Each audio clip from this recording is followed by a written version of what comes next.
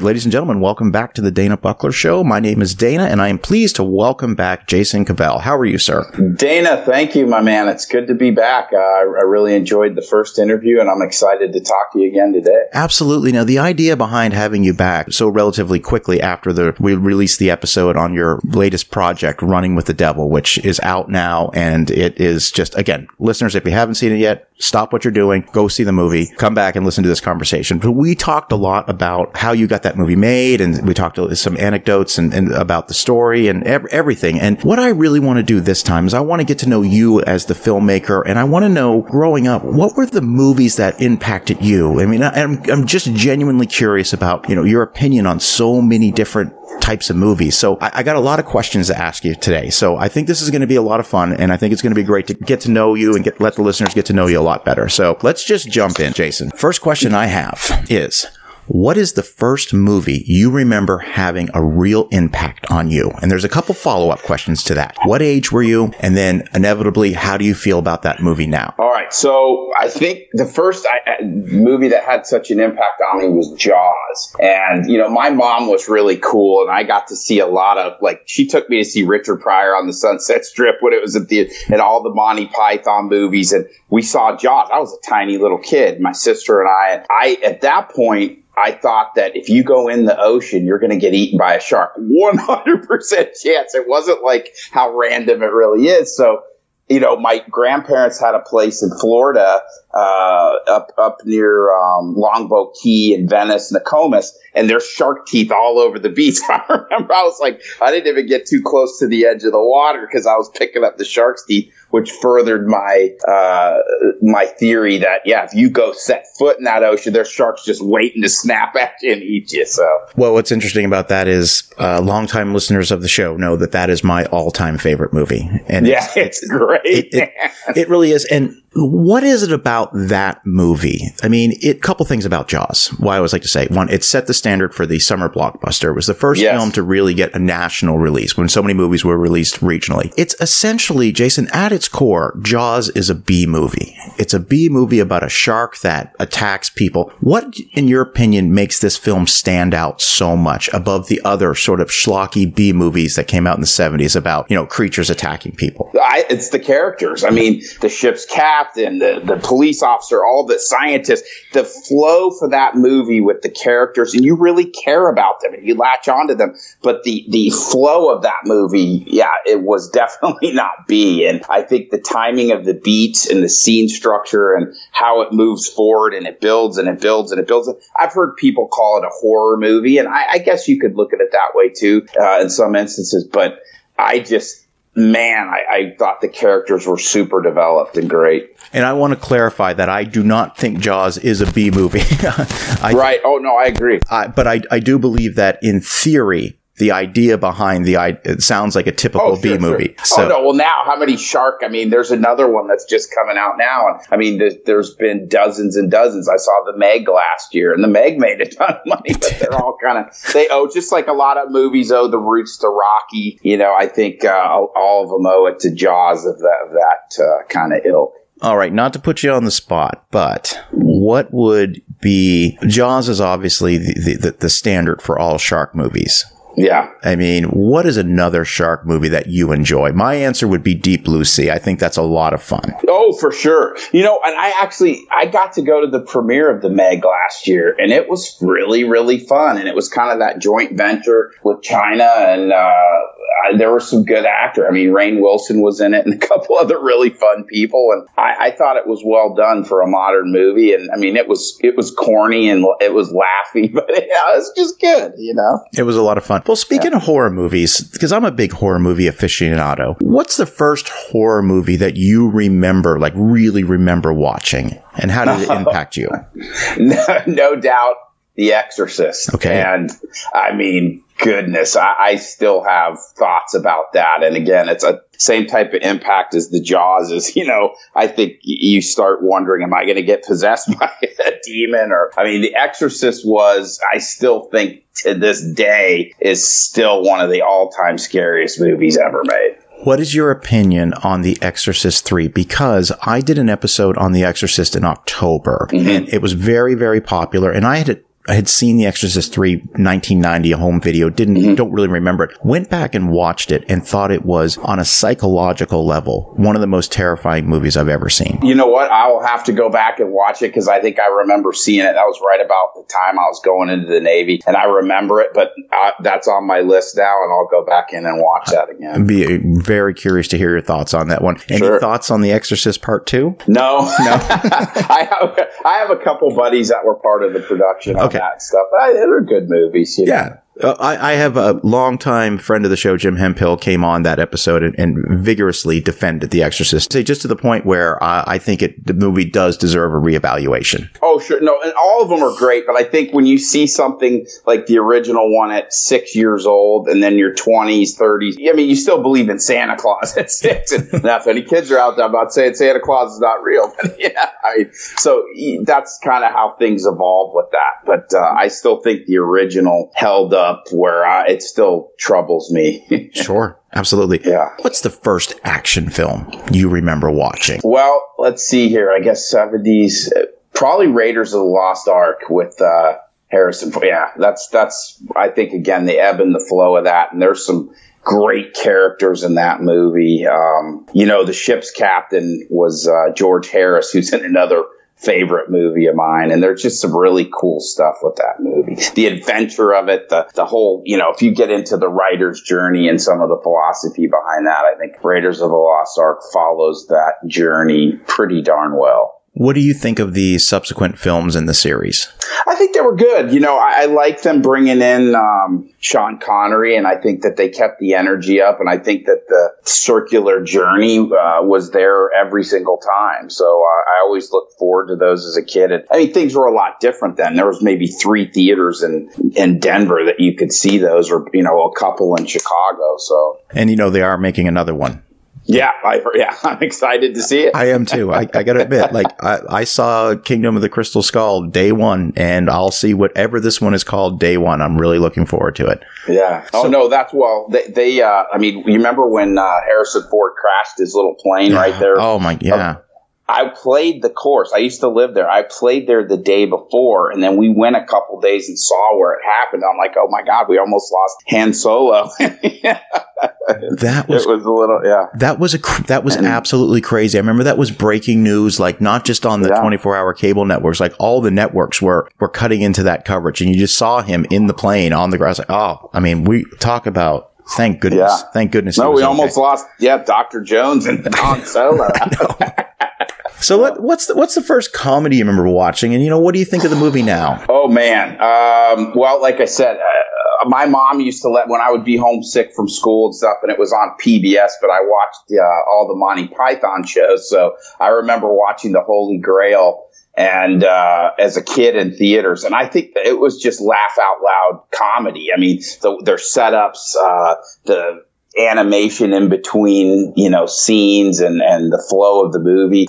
That's the one I remember is just laughing till my stomach hurt. Do you think Holy Grail's from the 1970s? And I rewatched it maybe about a year ago. Mm-hmm. I think it's funnier today than it was in the 1970s. I think if there's ever a comedy that holds up, I think it's that one. Oh, sure. I think there's just some real genius scenes of, when they're arguing about the swallow carrying the coconut at the beginning. They just go off on this. I don't know if people's attention spans let them go that deep, but I tell you, every time I think about some of those, it's so developed, their comedy. And if you look at the credits, if I remember, just the opening credits took 10 minutes, and they kept going through some jokes there. And then, all of them were writers on it, and all of them were so involved in it that, I think they really took the sketch comedy routines they were doing, and they made some really great movies over time. Absolutely. Going back to horror movies just for a moment. Mm-hmm. I guess I already know the answer to this question. I wrote these questions down, and I guess I already know this, but, what's the first movie you remember really, really being terrified of now? And I'm assuming it's Exorcist. Or is there another one that pops into your mind? Well, and there is another one that was in the 80s, the Stanley Kubrick, The Shining. And the Stanley Hotel was, it's up in Nestis Park in Colorado, not too far. And we would go up there. There was a there was a place up there, and they had an alpine slide, and we would always go up there, but you would look up at the stand like, I don't want to go there because it's haunted, so but I remember The Exorcist and The Shining had a heck of an impact on me. The Stanley, that was what they used for the Overlook Hotel. Mm-hmm. Correct. And forgive me for not knowing this, but is still in business today? I mean, I was there last year, Dana. I mean, and they have their special rooms, and I've actually stayed in, and they swear 2 or 3 of them are haunted, and I can't disagree with that. But people try to stay in the rooms, where the little girls came out of, in some of the special rooms, and they have a Starbucks in the basement that has all red rum and Shining featured stuff. That is awesome. Yeah. Is the hedge maze real? Is that there? Or no, that was just for the movie. Yeah, it was for the movie, and they did it somewhere else, and I believe that was actually in a sound stage somewhere, and then they shot like an establisher somewhere else, but no, the maze isn't there. I wish it was. What are your thoughts on the upcoming film Dr. Sleep, the follow-up to The Shining, which is supposed to, I guess, be canon, if you will, to Kubrick's film? Yeah, I mean, that's a hard act to follow, and I think they have a lot of courage jumping into that, because Kubrick is, I mean, come on, man. I'm anxious to see it like you, but I think that's a super ambitious thing to follow on that, and I hope it's great. Yeah, no, I do too. Absolutely. You grew up in the 80s. I grew up. I grew up in the. I was born in 78, so I have strong memories from the 80s. I ask you, 4 quick or rapid fire questions here, if I can. Okay. In your opinion, what is the best 80s teen comedy? Breakfast Club, hands down. That's brilliant. Okay. What is the best 80s action film? And I know this is a tough question. Wow, man. I'm going to say Raiders of the Lost Ark. Okay. I mean, I'll have to say Raiders of the Lost Ark. I'm going to throw a quick follow-up that's just popping into my head. Raiders of the Lost Ark, I agree with you, is... Okay. I can't argue against that. I can't debate you on that. I agree with that. But having said that, in the world of 1980s, with the over-the-top, action stars, the Arnolds, the Stallones, the Rambos, and all this stuff, which one of those movies stands out to you? For me, if it's pure 80s, it's Commando. Commando's great. Yeah. That's a good one, man. But yeah, I mean, if we're going to go there, Rambo, I think, was great. That movie was a life changer for me, and was one of the potential, spawns for me going into the military too. So yeah, that was a good one. What year was Apocalypse Now? 70s, right? Yeah, I think that was 78 or 79. Yeah. And that's one. I mean, and I've talked to Lawrence about that, and his character, on the boat at 14 years old. That was one of the things that inspired me to go into the military. And we had several conversations about that. And he was telling me what it was like being 14 years old on that set, and just unbelievable stories that Lawrence has. Yeah. That is absolutely incredible. I mean, that is incredible. Mm-hmm. I forget how young he was in that movie. Mm-hmm. Yeah, brilliant though. I mean, him and that Martin Sheen. I mean, that's another one of my all times. When you get into it, Apocalypse Now is a really good one. The thing about that movie, Jason, is the scale of it is so overwhelming. Like the scale of and you're a filmmaker. Tell me how in 2019 do you recreate that Flight of the Valkyries scene with Robert Duvall? Like, how do you do that in 2019? Like, how much would something like that cost to do it practical? Oh, yeah. And see, I love practical. I'm not a big CGI guy, but I think, I could tell you what aircraft cost per aircraft with the pilot. And I think just that one scene, millions and millions and millions. I mean, it might cost more than most movies that are being made. That one 5 or 10 minute scene. I don't know if you could do that practically today unless you just had unlimited budgets and a lot of assets. We're talking like the budget of the new Top Gun movie, which apparently is 100%. What's your opinion on that? You've seen the trailer on that. What do you think of that? I'm excited to see it, man. That's another 80s. I mean, that's a defining movie. I remember going to the theater and and we had seats there. And I mean, we saw it 3 days in a row, man. And I mean, it was super interesting. Very rarely will I say this, but after I watched that trailer, I purposely fired the trailer up on my big screen in the living room. Yeah. And because I was not watching it on my phone. And I'm telling you right now, like, I take my money. Like, I'm all in for that. Like, that just looks amazing. Oh, I got to tell you. And when it plays at the theaters, people are, they're cheering. And I haven't seen that kind of emotion, but I think they're going to hit it out of the park with that one too, because it's anybody that was around and a teenager or youngster remember seeing the original one. And it was a Navy recruiting film, and it worked, man. Everybody and their brother wanted to go be a pilot after that, and recruiting like quadrupled. So it worked. So, and that's the thing. It's directed by Christopher McQuarrie, who's done the last couple Mission Impossible films. And like we've talked about, he likes to do things practical as much as possible. Yeah. How in the world are they getting that? In your opinion, how are they getting the shot of Tom doing the takeoff from the carrier? That shot, man. I mean, I think they're really doing it, and they mounted the cameras in there. But they may have had a special plane. They do have 2-seaters, and they may have had a pilot do it. And again, I don't know what the budget was, but they may have got cooperation from the Navy. I'm going to do some checking on that and get back to you. But that's what's super impactful for me is that, because I've done those. I've done in C2s, I've done 4 shots off and landed on carriers before when I was in SEAL team. So I know, I mean, that looks so good. And I know that little rush you get of being shot off that carrier. So you see the point where his head, like his whole body sort of jerks for a second. Yep. Take me through the very first time you did the shot off a carrier. Like, what is that like?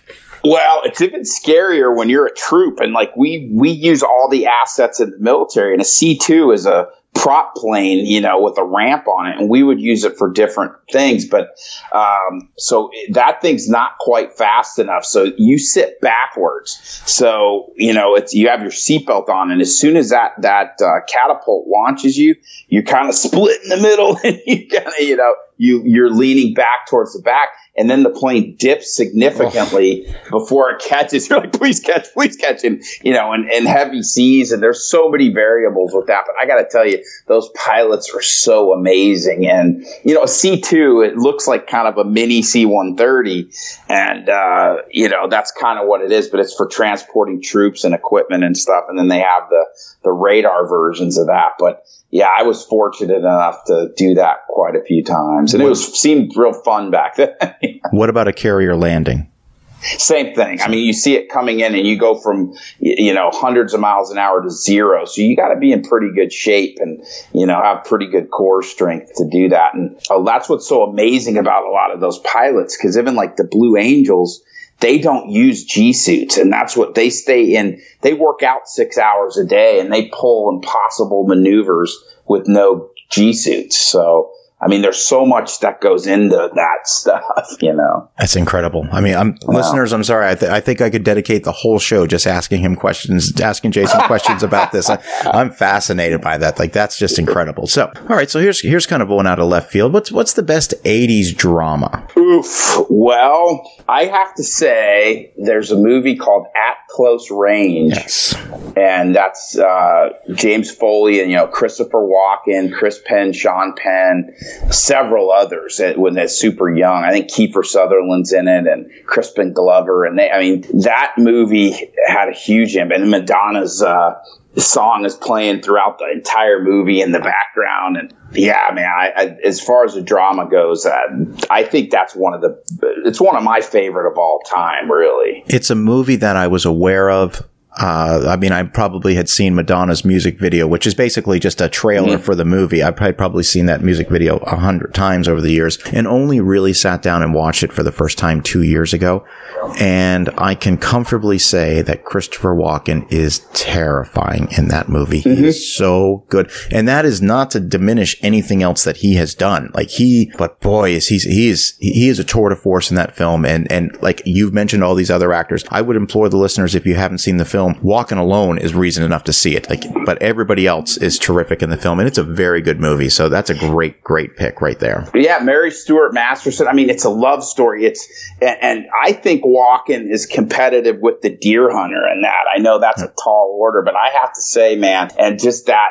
Again, what a story, the way it starts, and you see the budding of the love story, and small town America, and the father's he's a thief, and they link up again after many years, and he starts getting involved in the family. And it was a true story too. Yeah. And in Pennsylvania, up in Amish country, and he was a tractor thief, and but that movie had an impact on me, as far as, and then the way Foley lit some of the things, or the way he told that story was, and I used some of those light gags in Running with the Devil, actually, because I talked to the DP and I said, you remember this scene with, and he said, oh yeah. And so we kind of recreated a couple of those things. That's awesome. And listeners, Jason and I are definitely going to be doing a follow-up to Running with the Devil, as far as getting into a much more in-depth discussion about the film, sort of point by point. And I'm really looking forward to doing that. So then I'm going to throw a question at you that is, I feel like I know the answer, but I'd like to just kind of pick your brain a little bit about a few films that would fall into this category. So what is the best gangster/mafia film ever made? Oh my gosh, man, you're hitting me. This is tough, Dana. You're really beating me up today. I mean, everybody says The Godfather, right? And I would kind of say Goodfellas is right there. And I think over time, now that it's is that 91 or 92, something like that? I still went over the holidays. My kids like that movie. I could watch that movie. You could say, hey, let's go watch Goodfellas right now. And I would love watching it, and I've been fortunate enough to meet Joe Pesci and a couple, so I think that's the best gangster movie. I have to agree with you, and I'm going to give you a reason why I agree with you. I have a very, very good friend of mine, and she admitted to me over the weekend that she has never seen the Godfather movies. And she really wants to watch them. And so we've said, well, we'll sit down and we'll watch them. I have to warn her. And I have to say, hey, listen, so just so you know, these are 3-hour plus movies. They're slow burns. They take their time. Ultimately, the payoff is spectacular. I mean, the 1-2 punch of both films winning Best Picture. Yes. I mean, these are incredible movies.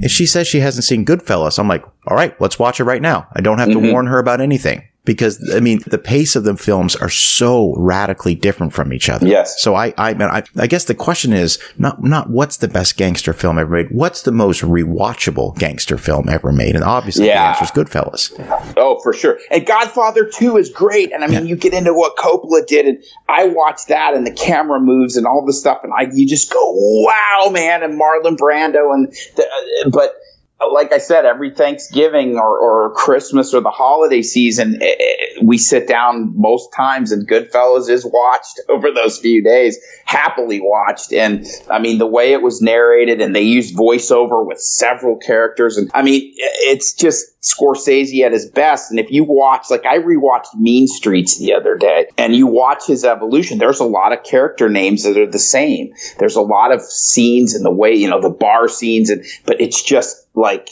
from Mean Streets to Goodfellas, it's so refined and perfect, but there's a lot of the same stuff there, and it's just amazing, his voice and how amazing it's become, What are you hearing about The Irishman? Are you hearing anything as far as, the movie's slated to come out late next month. So, I mean, have you heard anything about the film?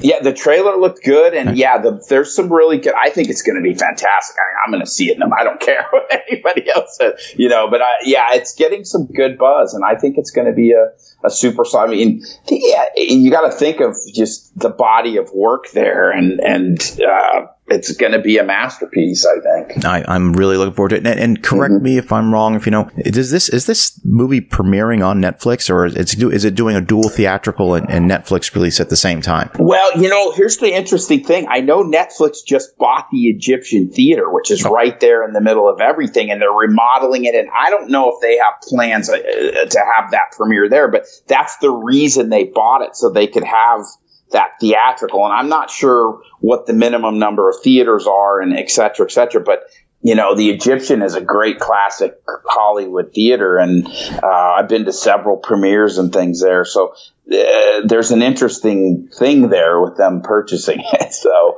but I imagine, I don't know what the number is, but they still will do 100 theaters, which barely registers with people, and maybe 500. I mean, you look at some of the bigger, like, what is it? Hobbs and Shaw was 4,200 or 4. They go up to 5,000. The Lion King was. So I don't know what registers, but I think I would love to see that. That movie has to be seen in a theater. So I'm hoping that it's in dozens of theaters, in town for at least a few weeks. I mean, you're absolutely right. I when The Departed came out, I was like, whoa, there wasn't even a thought about, I'll just wait for that to come out. No, it's like, you got to see something like that on the big screen. I don't know where I live. Maybe, I mean, it would be worth it for me to take a drive to Tampa, which is an hour and a half away, or Orlando was an hour. I mean, would I drive as far as Miami, which is 4 hours? Yes, I mean, yes, you would. Yes, possibly. You would. I know you would. Possibly. Yes, you would. Possibly. Yeah, right. All right. So here's one for you. Okay. And this one, I have no idea what the answer is going to be, because I think it's different for everybody. But what's a favorite guilty pleasure movie of yours? I don't know if I want to say this, Dana. You won't think anything less of me. Okay. So I'm gonna break the ice here a little bit. Okay. My friend Kristen and I, we did an episode on guilty pleasure films, and I openly admitted to enjoying the first 4 Police Academy movies. So it's okay. it's okay. Well, okay. So I can't say this is a bad movie, but I don't think people think, ex-Navy SEAL, all this stuff. But Can't Buy Me Love. Yeah.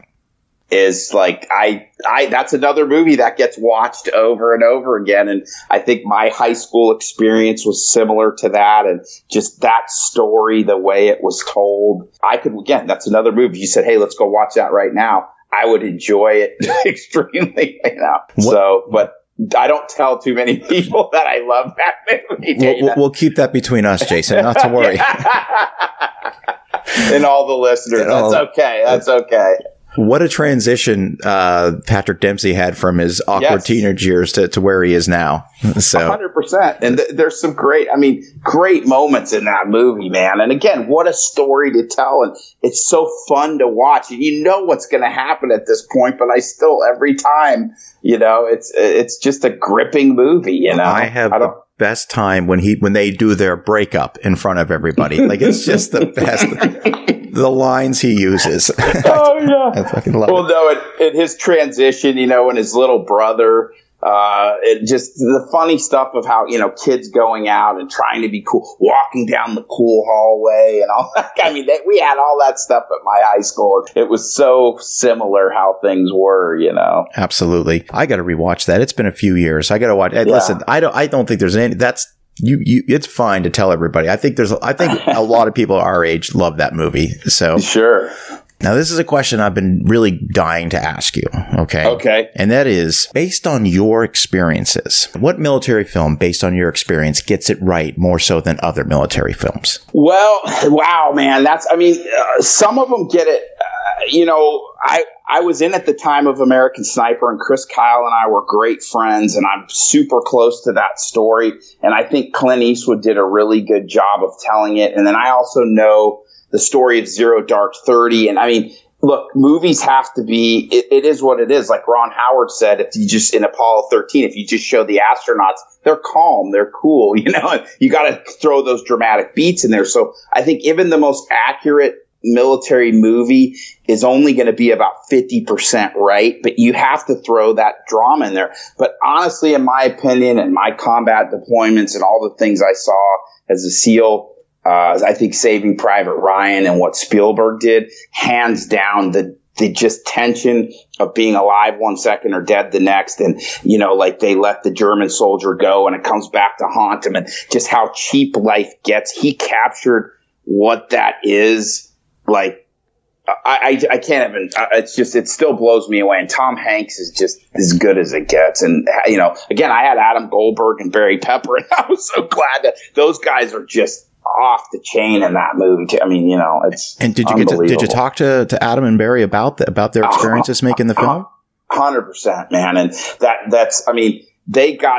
tell me one bad thing about Saving Private Ryan. I mean, that movie is so intense. And again, the time that they took, the attention to detail and the sound of the bullet and just those types of things. And, I have my father and 2 uncles that were in World War II, and, it's just super intense, man. And I think as far as the movie goes, and again, no movie can capture it. If they get it 50% right, that's a home run to me. But I think that he got it 60% right, or more. What were you doing in '98 when that film came out? I was in SEAL team. I think I was on deployment somewhere in the world, and we got to watch it, and it was intense, man. I mean, yeah, super intense. Were you as surprised as most people that Shakespeare in Love won Best Picture over that film? 100%. I mean, I don't even want to talk about that. Yeah. My blood pressure just went up a bunch, but it's the politics of dancing. And I think that happens quite a bit. And I understand. And the best war films are anti-war films. I mean, and that's the point I think a lot of people, don't grasp is, because I paid a heavy toll in those wars, and it's tough and nobody likes it. But I think that whole Saving Private Ryan, he captured the impact and just the sacrifices that people make in warfare. As far as the movie goes, that's as close as it gets in my book. Excellent. So is there a popular military film that just gets it completely wrong? Where do we begin? That list is long and distinguished, Dana. Let's just leave it at G.I. Jane and say nothing else about that, because okay. I remember it's just the whole story of that, and I was a SEAL at that time, and they were trying to get information and coming in there, and I guess it's an entertaining film, but they got a lot of stuff so wrong that a lot of them do. And it seems like people fill in the blanks with uniforms, with gunfires. Like you'll have a colonel saluting an E5 or just stuff where people in the military go, what, dude? How did you not do your homework on that? And just getting huge events wrong and historical things. It's supposed to be a historically accurate movie, but there's a ton of them. And, I'd say most of them get it horribly, horribly wrong. But I guess you have to look at the purpose of seeing the movie. If it's entertaining, there are some funnier military movies or war movies.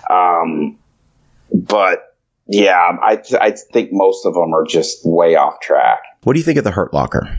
You want to know the truth? I've never seen it. Okay. And I've met Catherine Bigelow, and honestly, I've heard stuff about it. And I was on deployment. That was one of the meat and potatoes of some of the big Iraq deployments I was doing. So when I came back, I wasn't really interested in watching war movies, but I've never seen it, and I've talked to some people, and they go, you shouldn't see it. And I don't know if it's because they think it's too close to my real experience as, being a SEAL and combat. I don't know, but I've let that one go, and maybe I should sit down and watch it at some point, because I do like Jeremy Renner, and Catherine Bigelow's great. So. Yeah, no, I was about to ask you what's she like, because she seems very larger than life, she seems amazing.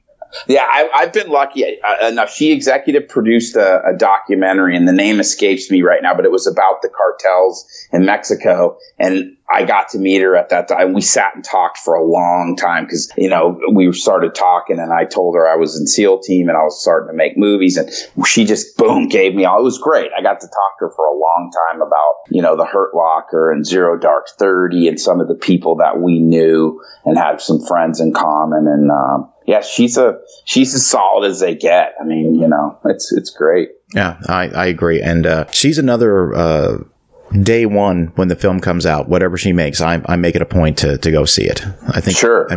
Lest we forget, she made Point Break. Yep. Oh, I know. Come on, Keanu, Utah, make it too. Exactly. No, I know. That's it. I don't know why. I don't even want to say I don't know why they remade that, because things happen, but Point Break is just one of those. Just let it go. Let it be. It was so, you're never going to recreate that, Swayze's really jumping out of the planes in a couple of those scenes. And it's just, it's incredible. Well, so I got to tell you, that's the one thing that again, back to military people, and I was a free fall instructor, and I have almost 4,000 jumps. And, so that is the longest skydive in the history of skydiving. And you can't talk to each other, but it's fun because it's part of the movie. And someone who's that, novice at skydiving, you don't get that good that fast, but then also just talking to each other and some of the things with the skydiving, but it's still fun. But just know that it's a lot faster and harder. That's it. So it's more realistic that he learned to surf after 4 days than. Exactly. Learning to skydiving. I'm like, what a stud, man. How do you do that? It took me like 7 years to get real good at it. I got to do a lot of it, so yeah, that's just funny. Let's go into a couple more influences for you. Okay. As a filmmaker, I mean, is there a particular filmmaker that has basically influenced you the most? I mean, is there somebody? I mean, you're going to do your own thing. You have your own style, and I'm telling you, the listeners, when you see this movie, Running with the Devil, you're going to understand what I mean by saying that. So you have your own thing. But is there a filmmaker that's influenced you the most? There's a bunch, and I mean it's a bit of a hybrid. But to say one, I mean I like Robert Wise and some of the stuff that he's done, and that might be a little surprising to you. Some of the older stuff he did. I really like Matthew Vaughn, and I've watched a lot of stuff he's produced and directed. But Clint Eastwood as well. I love Stanley Kubrick. Scorsese, obviously Quentin Tarantino. So I've studied all of them and their paths and what got them to where they are. So, I mean, and look, all of them say it. Tarantino admittedly rips from other people, and so does Scorsese. They're like, it's flattering. We encourage you to do it. And I love Spielberg's lens selection and how simple. I mean, that guy shoots huge movies with like 3 lenses, maybe like 80% of them on one. So to learn those things to me is there's genius in all of them. And I think we're in a great era because you can look back now and then look. I mean, Matthew Vaughn, I think he's younger than me. And there's decades now of just brilliant filmmakers that you can draw from. And if you take those little things from all of them, it's good. And Clint Eastwood, how little he moves the camera, how efficient he is, and he gets it, man. I mean, there's a lot. I study him a lot. Is there a favorite Clint Eastwood directed film? Oh, Mystic River. Yeah, 100%. I mean, I still don't know how he did it, but if you watch that, I think he moved the camera like once, and I'm all exaggerating, but you know what I'm saying. And you go, how did he do that, man? And everything just comes to the camera, and it's really, that's another gripping film, man. And that's another one I watch on the regular and I see something a little different every time I watch it. We're going to play a little devil's advocate real quick. We're going to play a little hypothetical, a little what if. And I put this under the guise of, I'm not the biggest fan of remakes. I think, like you said, we should leave well enough alone in a lot of cases. However, that being said, if you had an opportunity to remake a classic film and budget was not a concern, what would you remake? Oof. Well, how far? I mean, what who considers what classic, man? I mean, is classic 70s? Yeah, absolutely. It's an open question. Or even maybe 80s. Oh, boy. Well, see, I got to tell you, a couple of them I'm going to talk to you offline because I'm actually negotiating to try to get the rights for a couple 70s. Awesome. But if I'm going to go way back to a classic, I think Sand Pebbles with Steve McQueen was that's a great movie, man. I mean, and that was so big. Again, Robert Wise, it was so big that I don't know if you could make it that big nowadays, but they went to, again, the mystical Orient, and, it's supposed to take place in the 20s. And I mean, I think that thing won at least half a dozen Oscars, if not more, man. But just the bigness, and I think it was Candice Bergen's first or second movie, maybe. And I mean, Steve McQueen was brilliant, and there was just some great things about that movie. Awesome. That's interesting. I wasn't sure how far back you were going to go with that answer, but that's good. All right. So now, if I want to say what's possible and what I might, but again, you put this out there, so I want to, we're going to do it instead. But right. I think if I'm going 80s and I think it's good and was something possible, maybe Live and Die in L.A. Absolutely. would be a solid remake. And that's the thing. I don't want to say that I'm I don't want to say that I'm against remakes, because I'm not. I mean, they've been remaking and retelling stories for as long as we've been around. Sure. But I mean, look at A Star is Born. That was the third remake. And that's a great movie, man. Absolutely. Oscar noms and super solid. So, of course. I guess it's not my complaint. I don't have a complaint about remakes. I have a complaint that that's all we're getting. In big theatrical releases, remakes and sequels. That's where my complaint is, because there's some movies I love that were remakes.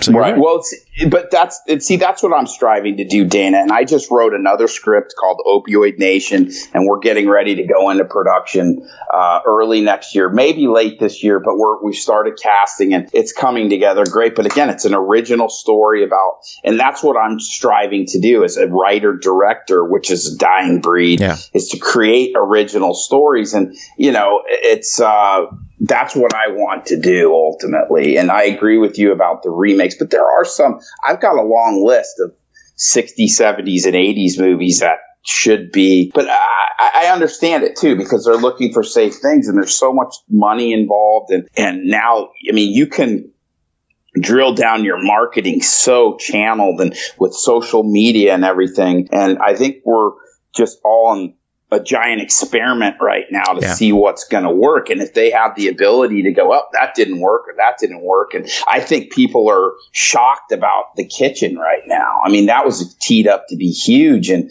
I think it had, if I remember reading this morning, it had kind of a mediocre release. And look at that cast, look at that director, look at that. And you go, wow, man, what happened there? I drove past, I was driving to meet a friend yesterday and drove past a local small movie theater, and up on the marquee, it just said The Kitchen. I was like, oh, I didn't even realize that was coming out this weekend. Yeah. The marketing was almost non-existent for that film, I think, at least in my area here. No, I think, and that's the biggest thing. 'Cause people say, the movie gets made 3 times. You write it, you produce it, you edit it, but you also have to market it, man. If you can't get asses in seats, and you don't have buses and billboards and front end trailers, and look over here, and that's why as well you see some really, really unwatchable movies, and you go, they made $35 million opening weekend, and that's because they just flood it with marketing. So that's the balance I think everybody's looking for, because it is a big commitment, and in some cases the marketing is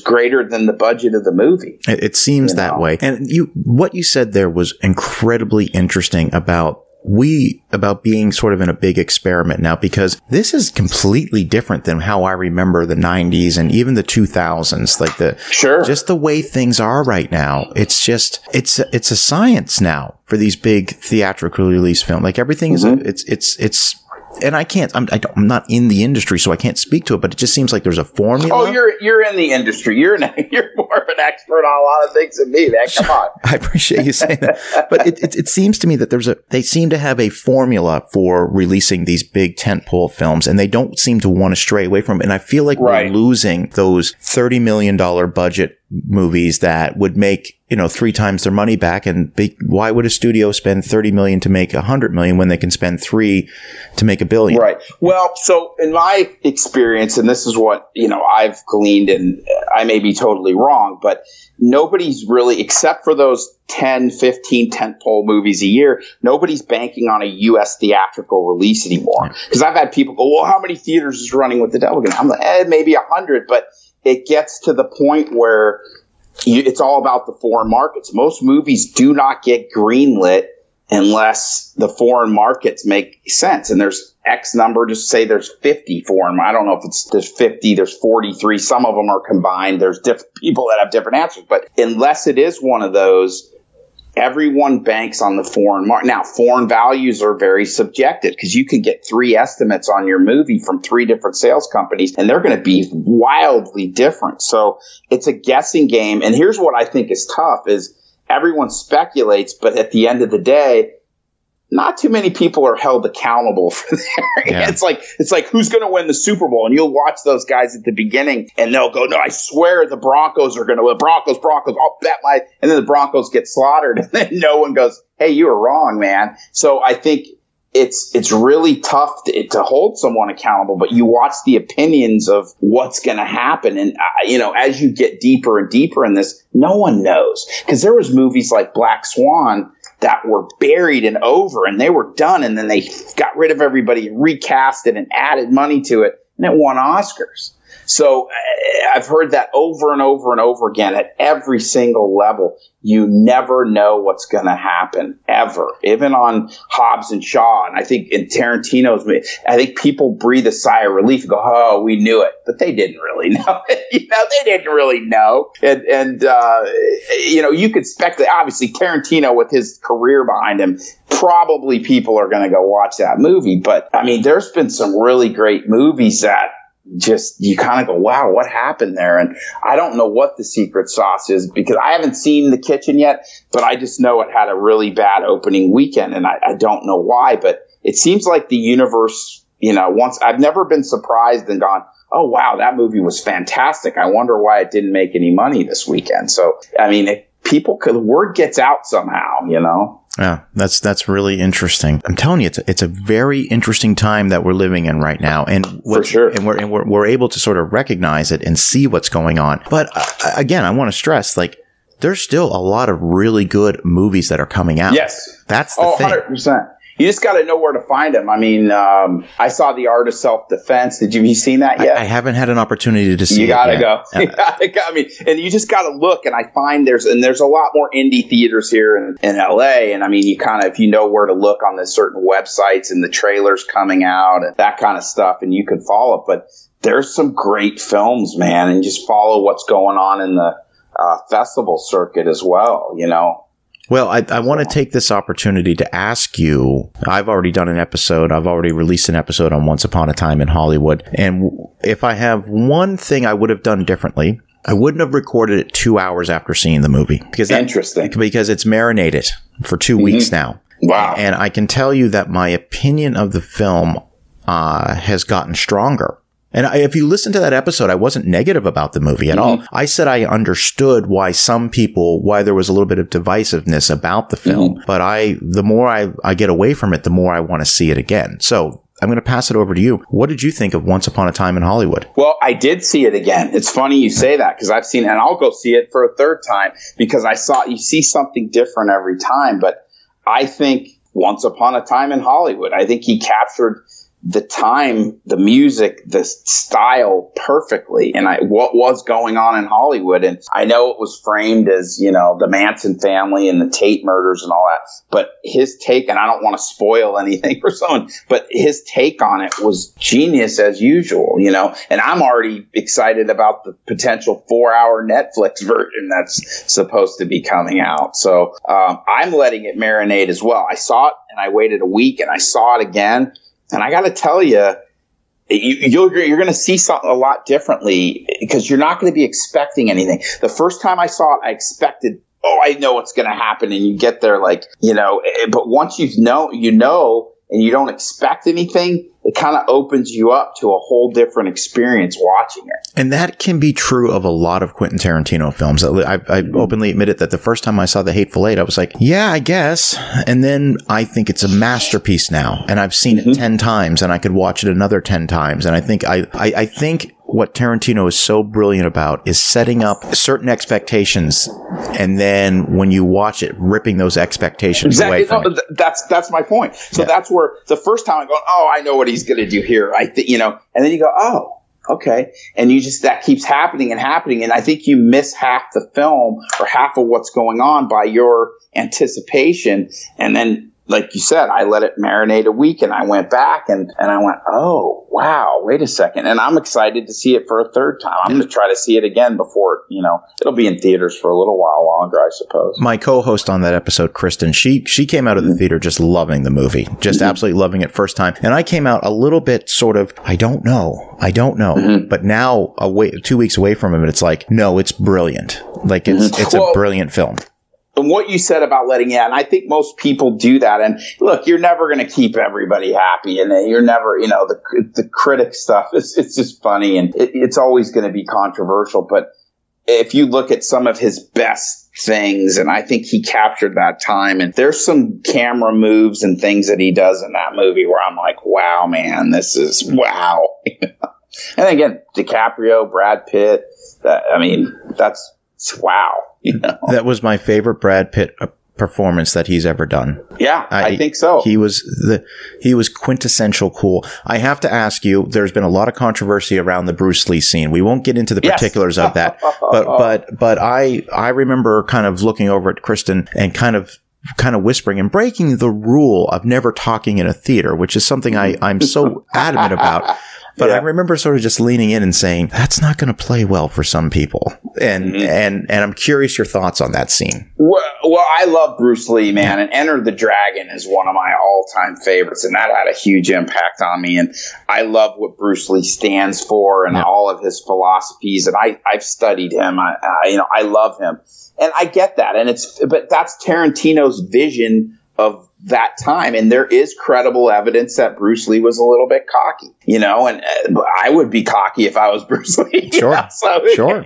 So who cares? But I think it's a caricature of whatever it is. And I mean, I like the controversy, man. There's no bad press, right? And I think the scene was well done. It was funny. And I mean, would a stuntman have whipped Bruce Lee's ass? I don't know. But, and that whole thing, I know Bruce Lee had the ultimate respect for Muhammad Ali, and that would have never been a thing. So, I mean, look, who knows what's in Tarantino's head when he writes that or where that came from. But I still think it fit the movie. It seemed cool. But like you said, I went, I can't wait to see what everybody says about this. Yeah, I mean, it worked, man. I think this film's it's gonna be right up there amongst his best. And that's a pretty interesting thing to say because he hasn't made a bad movie. Oh, no, listen, and that his movies, honestly, it's only made 9, but you throw in True Romance and, a couple of the ones that Scott did a brilliant job directing True Romance. Yeah. But I can remember almost every place I was watching those movies. I was in Australia when Pulp Fiction came out, Reservoir Dogs. It's like times of your life, and I just remember how different Reservoir Dogs was at the time, and everyone went, man, who is this guy? What is this? And brilliant, so you're right. I think he's one of a kind, man, for sure. If you could watch any movie on the big screen again or for the first time, what movie would that be? Oh boy. I'd say Bridge Over the River Kwai for the first time, for sure. And then again, probably because I remember that. Wow. Maybe Mystic River again on the big screen, but Bridge Over the River Kwai, just because, again, the bigness of those movies. And that's another war movie that, I mean, if you get down to what it is, that probably got it pretty right as well. The structure and discipline and some of the core values of the military. I think that the Bridge Over the River Kwai. Yeah. Excellent. All right. Excellent. A lot of people listen to this show are interested in filmmaking. A lot of them are interested in the process. It's a very unique time in 2019 to get into filmmaking. I mean, I look at some of the previous directors that I've had on the show. Phil Joanno talked to me about his experiences going through, USC Film School in the 80s, and Jim Hemphill talked about going through film school in the 90s. And I'm not talking about film school in general, but I'm curious, in 2019, what advice or, for lack of a better term, inspiring in words could you give to somebody who's 19, 20 years old and they've decided that they know that being a filmmaker and being a storyteller is what they want to do? I mean, what advice could you give at this point in 2019? Well, I mean, in simplest terms, go to Hollywood and die doing it.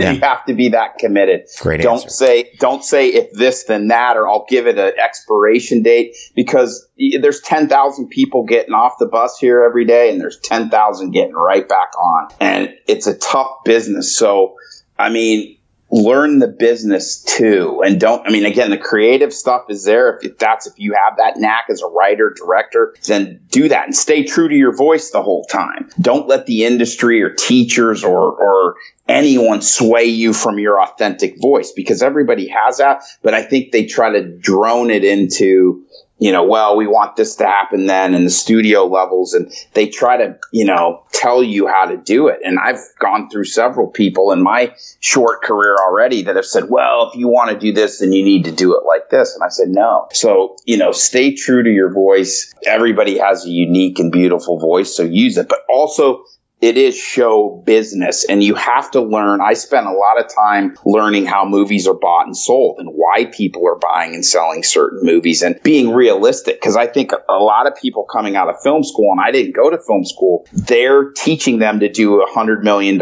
studio level stuff. And very few people ever get to do that. And, you have to learn. So I think it's an all or nothing thing. Oh, if I'm not getting a job at Warner Brothers or Sony, what am I going to do? But you can make a movie if you have the talent. Again, my first movie, I made it for $100,000 in 10 days and it got distributed, So, I mean, where there's a will, there's a way. And if you want to be a filmmaker, don't make a short movie, make a 90-minute or whatever it is so it can be released, tell that story, but learn how and where it's getting sold, how it gets distributed, how the producers get the money to make the movie, what gets a movie greenlit.